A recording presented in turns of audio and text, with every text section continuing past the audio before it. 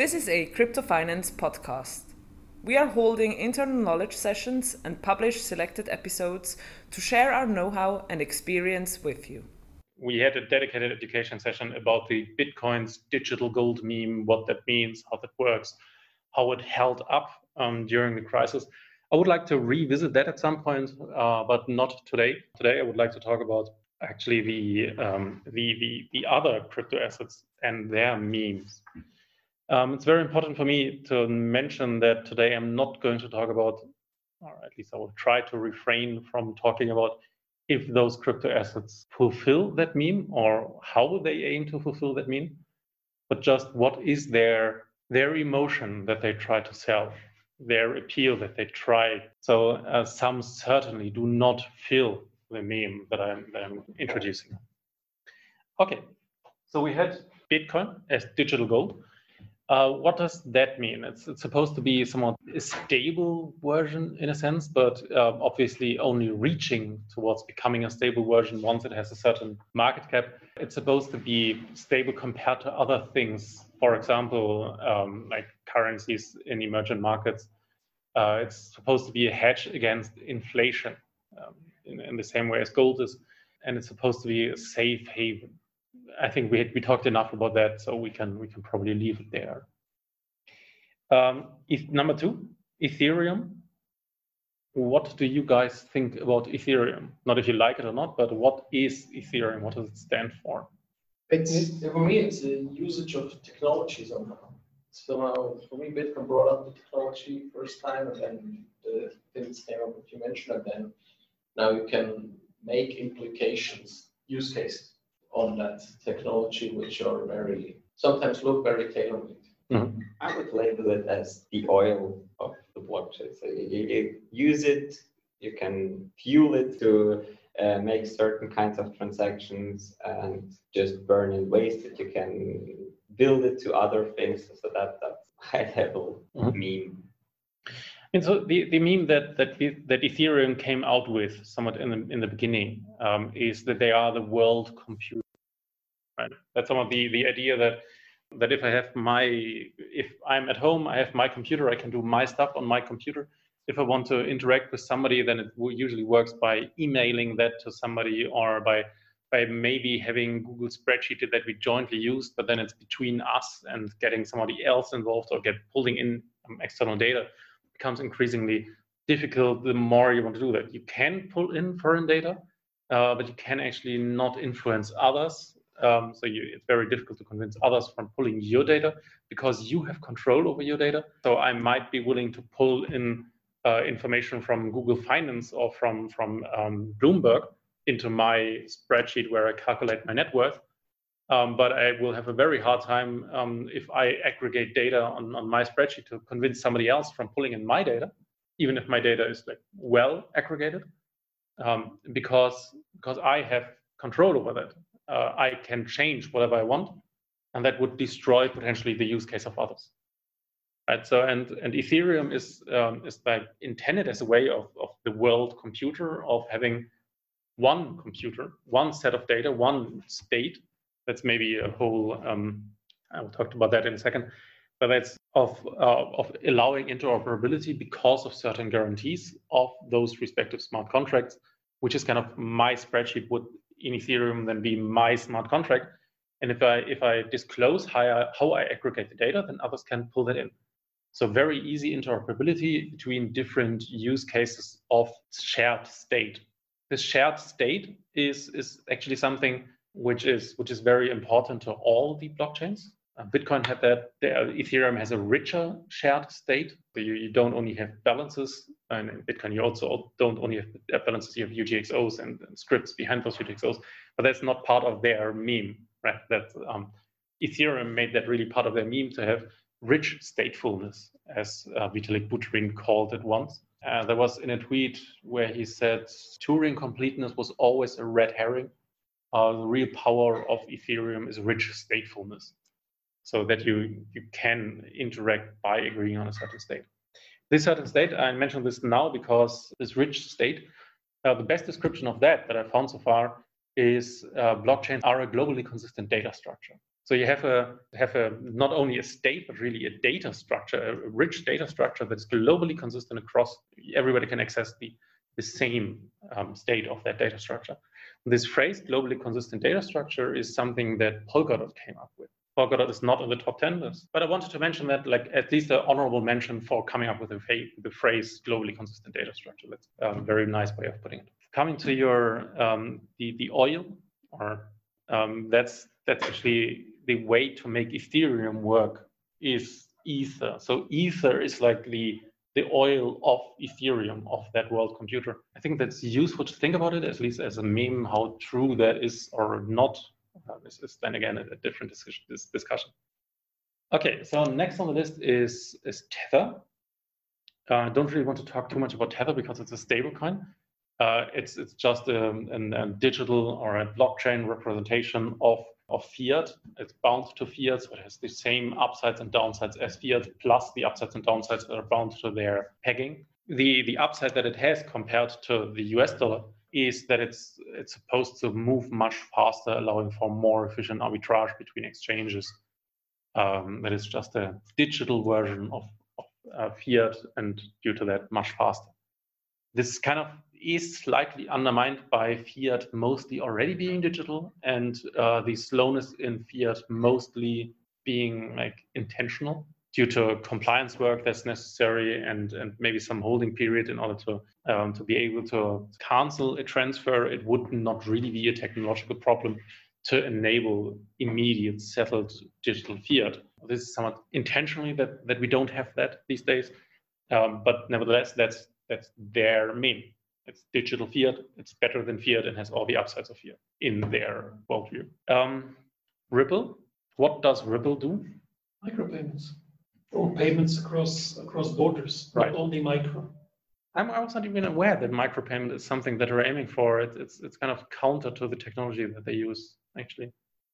So I mean, Ripple is intended as cross-border. It's also intended as a bridge between currencies. Their idea was that they have a hub and spokes type system where banks are hubs and individuals are spokes, where the spoke can have their own private key, can have their own asset, but basically own then UBS dollar or UBS Swiss franc or HSBC dollar that can be interchanged with each other. And in that system, the XRP token was actually just intended to provide liquidity between seldomly traded pairs.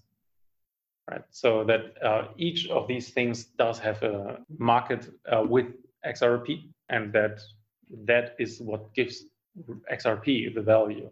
Is that a reality? Does XRP has actually a market with each famous currency in the world? Is it deep enough? Is it liquid enough, these markets? They bought a stake or overtook MoneyGram. I think they are quite successful in this field by transacting money from one border to the other. But where is this liquidity? Because I don't see it in the exchanges. Like, is it? No, that's not in the exchanges. The idea, and you have that if you look at the transactions that happen on the Ripple blockchain, a lot of the transactions are actually not transferring Ripple. But like there are other transfer types, is putting an order into an order book between XRP and some currency. This currency is then again something which is like the UBS dollar that would work by UBS putting dollar to the side, issuing a stable coin essentially, which is backed by them. And then you could have an on-chain living. Essentially, the Ripple network is a decentralized exchange, except that it's not decentralized. So it's an exchange. And the idea there is that like the on-chain trading pairs are against all currencies. That's not on the exchanges. But even if Ripple would do that, I don't really see that XRP would take this role of liquidity provider between the markets. That would probably be US dollar, and yeah, there you would have UBS US dollar and HSBC US dollar and Citi US dollar. But first, those would have very liquid trading pairs among each other, and probably it's even that if one starts, like if one big bank actually does that, that would probably become the de facto US dollar on the Ripple chain, just as State Street's ETF is the de facto S&P 500 ETF. There exists nothing else than SPY. Of course there is, but like that's the one that you talk about. Okay, so much for Ripple. Ripple has a very hard time differentiating between the XRP token and the Ripple network and the Ripple company.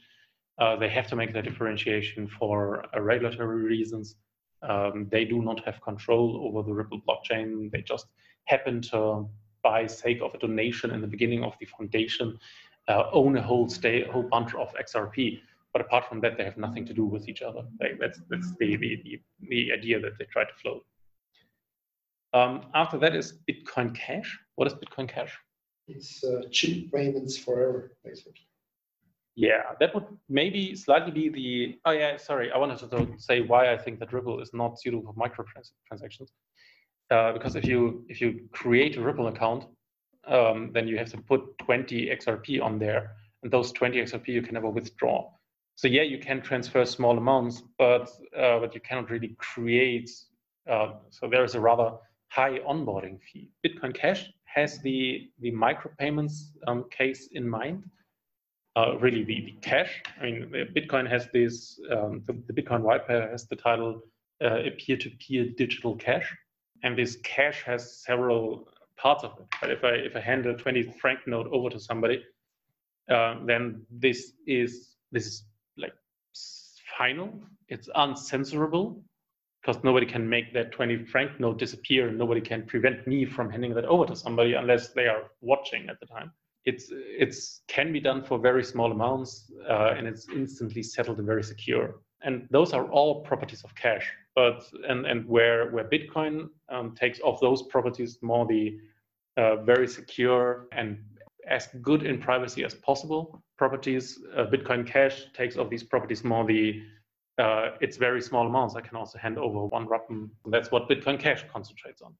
They want to be the chain that enables very small transactions and just claims that by wide masses using that will make it uncensorable. Bitcoin is kind of uncensorable because the requirements for running a node are extremely low. So it's not really possible to stop that. I could run a node on my mobile and nobody would even know. I can have a satellite dish on my on my balcony and nobody knows that powers a Bitcoin node. While Bitcoin Cash goes the other route, they want to make it so popular. Again, I'm not judging if that's possible or not. It's just about the meme. They want to make it so popular that everybody uses that, and by everybody using it, that the masses of legitimate use cases would stand in the way of prohibiting use of Bitcoin Cash. So that the regulator cannot come in and say this is used for drug money if just everybody knows I used it this morning to pay for my bagel, right? So that's the idea there, and it's they have a very different notion of cash in that case. But that's like fair enough. Do you know if they're working on instant settlements? I mean, something like the Lightning Network, something like that? Well, they do say that that it is instantly settled because they got rid of a few things in Bitcoin. That would really probably get us too far and take too long. But the idea there is that Bitcoin, for example, has replaced by a fee. So if I send a transaction, then until that transaction actually is in the blockchain, it's considered volatile or ephemeral. So it's not really real yet. And reality is that it can be, any miner can decide to, instead of that, take another transaction that was signed by the same key to include that instead. So everything is kind of ephemeral at that point in time. And this replaced by fee is just a notion of formalizing that, of saying, of giving a wallet the chance to say, okay, I want this one instead. And like that's changing an ephemeral state. But changing an ephemeral state, that does not even semantically make sense because ephemeral states are changeable, like by definition. But Bitcoin Cash just says, okay, we have a rule in the network, like in the mempool, a miner has to take the first transaction that he sees. So a miner, as soon as it's propagated through the network, it's considered to be secure, even though if a miner then includes a contradicting transaction, I cannot prove that he knew of the first transaction. But they do have the idea that it is instantly settled by quickly propagating through the network. And I think I am having a hard time of telling those memes like in a neutral tone. I think you're easily looking behind that, but I'm doing my best. Okay. These chains, they concentrate on speed, no? Bitcoin Cash, yes. Bitcoin Cash concentrates on. They concentrate on speed. Speed, I think, is a weird phrase because it's still 10-minute block times. But they concentrate on blocks can be so big that a miner never has to choose between Adoption kind of. No? Sorry? It's rather mass adoption than. Yeah, it's like in Bitcoin, a miner takes from the mempool the most worthwhile transactions, which kind of also means that if I broadcast a transaction, I cannot be sure that it's being included in the next block. If I pay too little, it might not.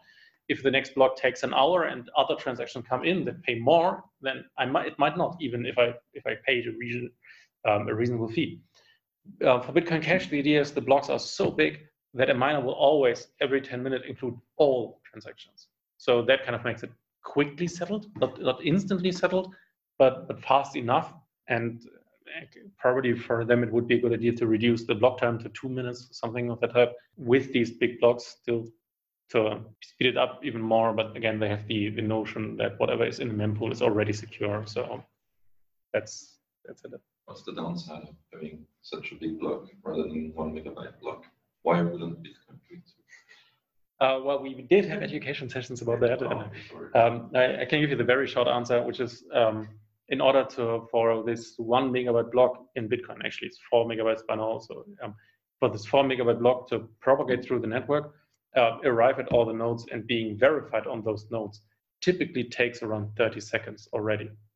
So if you're a miner, or if you own a mining device and decide which block do I want to, which pool do I want to connect to, then you have two choices. Either you can connect to a big pool or to a small pool. And the network profits more if you connect to a small pool with bigger decentralization. But you profit more if you connect to a big pool. Because if a big pool finds a block, they can immediately just start to work on the next block, and everybody else only 30 seconds later. Right? So that makes it that centralizes towards big pools. It's not quite true what I said, because most of the mining pools have what's it called? They don't propagate the blocks to each other via the peer-to-peer network. They have a direct line, in a sense. I forgot what it's called. So it's not those 30 seconds, and there are a few things that you can do to speed that up. But just the general idea of the bigger the blocks are, the longer it takes before I can actually also start to mine again. That is first an argument against shorter block times, and second an argument for smaller blocks. So small and slow, which is like somewhat contradicting what people intuitively want to do, which is why we have things like Lightning Network. And actually, I should have put Lightning Network. No, I should not. I mean, if I would not have gone by market cap, but by size of network in nodes, then Lightning Network is actually number 2. Yeah. So Bitcoin has the most nodes, but there are more Lightning nodes than Ethereum nodes. So this does have a different scale. Right?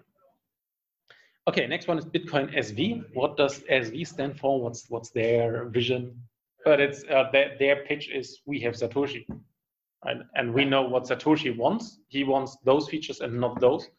What they are trying to sell to the outside world is that they reword Bitcoin to the state that it was in the very beginning, where it indeed did not have a block size limit, but they also and a few opcodes were removed. Like a few, I said in the beginning briefly that Bitcoin has a scripting language, and like early on in 2010 or whatever, Satoshi removed some of the opcodes of that scripting language for fear of being insecure if used in some contexts, and they reactivate some of those. So their idea is really going back to the roots, but the idea is, I mean, the meme is that I would have to look it up, but I'm like 99% sure that they also added some things, added some opcodes that were not in any previous version Bitcoin. So their Satoshi's vision is not going back to what we know Satoshi's vision is.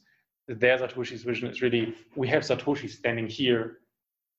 He's telling us what He's telling us his vision, which is a weird way of doing it. Okay. So then we have Litecoin.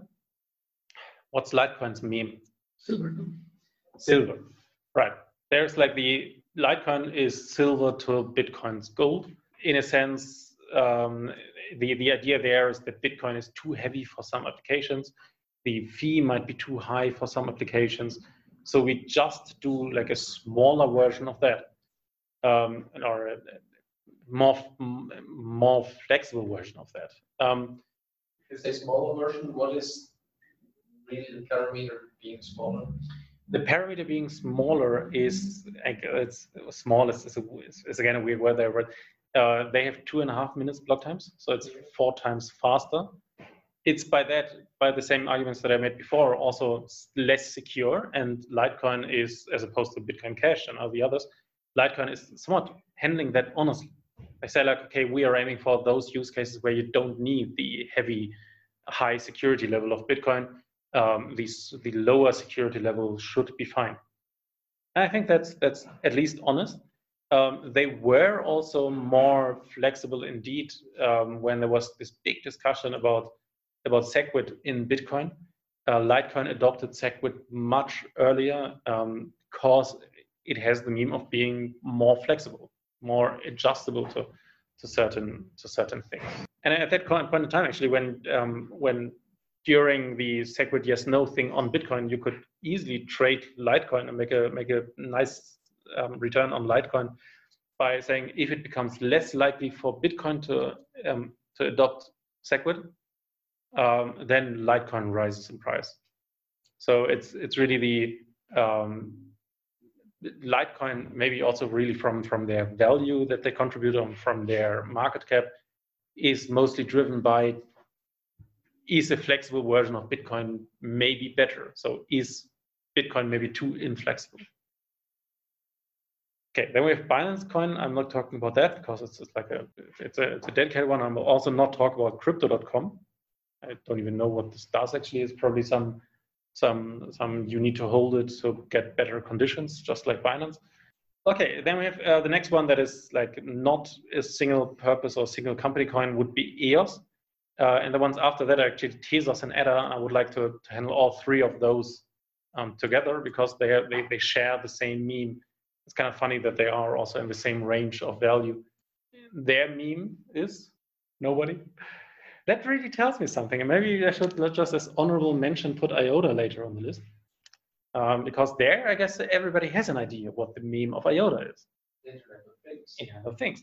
So they managed to have a meme that sticks, right? And that also qualifies them for some use cases. If they are suitable technologically or not, that does qualify them for some use cases. EOS, Tezos, ADA, they have a harder time. But nevertheless, they do have a meme. What is it? Okay. They have the meme of being like the Ethereum killers.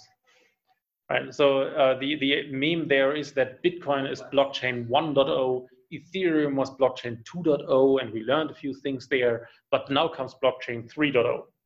And like the competition for the front runner of blockchain 3.0 is EOS, Tezos, ADA, but also Ethereum 2.0. They all have this, I mean, I think Tezos is this baker, is it baking? Tezos has baking, yeah, but the difference between baking and staking is like minuscule. They're just all staking. Yeah. So they don't. Yeah. EOS and actually, I think all 3 of them. EOS and Cardano, they for sure have delegated staking, as in the key that holds the funds does not need to sign anything, does not need to do anything. You have the funds on one address and you have a different key where you transfer the staking rights to that different key.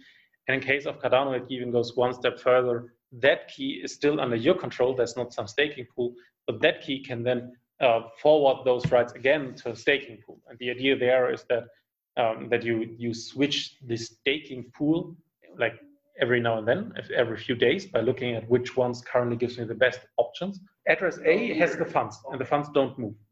Address B is like address A says the right for choosing the staking pool goes to address B. Address B doesn't hold any funds. Okay. Address B says today I want that pool, tomorrow I want another, so that you can also like algorithmically choose fully automated. Per time frame with private key B. Yes. The funds of A are not at risk. They are not at risk through exposing the key, and they are also not at risk due to the staking. It always checks back if you hold it still with address A. Yes, if you would move the funds away from address A, then that would remove the staking as well. But also, if somebody makes a mistake during staking, you don't lose the funds, right? So you might not get the reward, but you don't lose. That's different with the others, right? That's the case for Cardano and for EOS. Partially the case for Tezos. I'm like slightly on thin ice here because when I read all of that, that was not the final specification yet. I'm not sure if anybody chose differently, like in the end. But for Tezos, a part of the funds is indeed at risk. So if I delegate the staking to somebody, I better make sure that he really acts honestly, or I delegate that to myself, and then I better make sure that the OPSEC of that baker is kind of good, that nobody gets that key. Because if you would get that key and like misbehave with that key, then a part of my funds would actually be at risk. That's called slashing. And both Tezos and Ethereum 2.0 do have slashing. So they do incentivize very controlled proof of stake. EOS and Cardano do not have slashing. There is just the assumption that if I hold a big amount of ADA, I will not misbehave with regards to ADA, with regards to Cardano, because I'm incentivized through high price and through receiving the reward that I might otherwise miss. But this is actually not part of their meme. Their meme of all four of them, like EOS, Cardano, Tezos, and Ethereum 2.0, is it's proof of stake. It's much greener. It's much faster. The reason why they say it's faster is because they can reach faster block times, just due to the reason that I mentioned before. In Bitcoin, 30 seconds go towards propagating the thing because of mining. Because of the size of the block and propagating, verifying it. But Bitcoin has two things. First, if you can start faster to mine on the next one, then you get a head start. So if you do staking and not mining, then actually the 30 seconds would be enough. And the second is that if you do mining, you have a Poisson distribution of times. So sometimes it's 2 hours between blocks, and sometimes it's 10 seconds. And if you have 30 seconds to verify that thing, then 10 seconds until the next one is found is actually very high, very, very difficult to do. So if you stake and you don't have this probabilistic nature of the process, then you can just look at how long does propagation of the block take me. It takes me 45 seconds. Then I do a block time of 46 seconds and like just a constant block time, and I'm fine with that. And then I reached 46 seconds instead of 10 minutes, and that's like my benefit that I have over proof of work. Some of these challengers of Ethereum, let's call them very high level, Boston. I think they have my respect for doing what they do. But on the other hand, I'm just asking myself, adoption on Ethereum is still really low, right, for real cases. Yes. So how likely is it, even if you're way better, just how can you, I mean, there's so little use cases on Ethereum, which is really famous, even if it's, and then maybe, yes, the argument then is for your project, if you're Cardano, Tezos, or whoever, you do it to something better, but still, I mean, if not yet a bad use case is working, why should more specified use cases? Yeah, and that's actually part of the origin story of a lot of those. I mean, EOS, for example, did an ICO where they gathered $4 billion in early 2018. The marketing campaigns for that and actually collecting most of the money was in 2017.